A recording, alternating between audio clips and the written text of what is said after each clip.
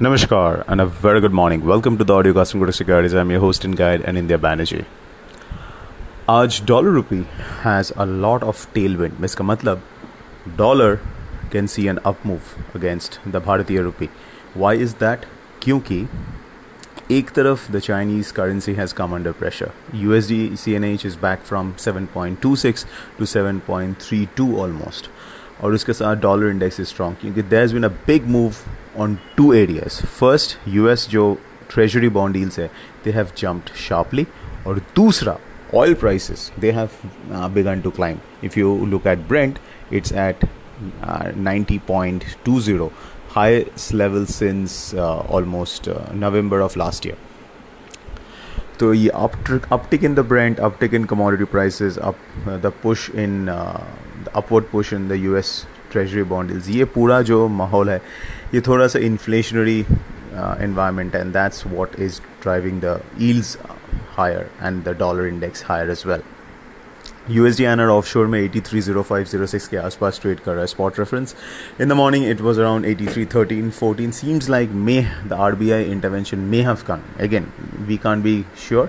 May have come in the offshore market. तो इसके लिए the market is currently has cool off a bit, but nothing significant. क्योंकि 83 के ऊपर है market and the global cues are such that हो सकता है कि it can again try to push upward towards 83.25 जो all time high है. अगर उसको क्रॉस किया and sustain करता है then we can see a lot of short covering, lot of fresh buying. So 83.25 is critical. तो आज कैसे इसको ट्रेड किया जा सकता है considering the global backdrop?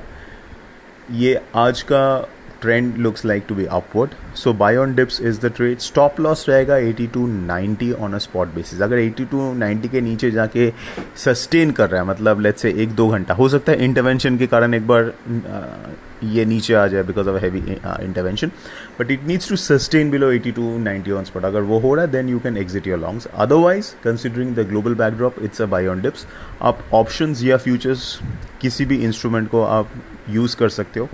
In case, just in case it crosses 83.25 and sustains, then as I said, it can be termed as a major bullish breakout, क्योंकि उसके बाद the next target comes in around the psychological level of 84. But if you're looking at a breakout का target, that will be around 85.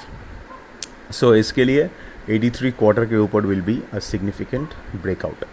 Cross currencies में Euro/INR, GBP/INR दोनों can see a downward pressure because of the fall in the Euro/Dollar and GBP/Dollar, and Dollar/Yen is trading at the highest level since October 2022.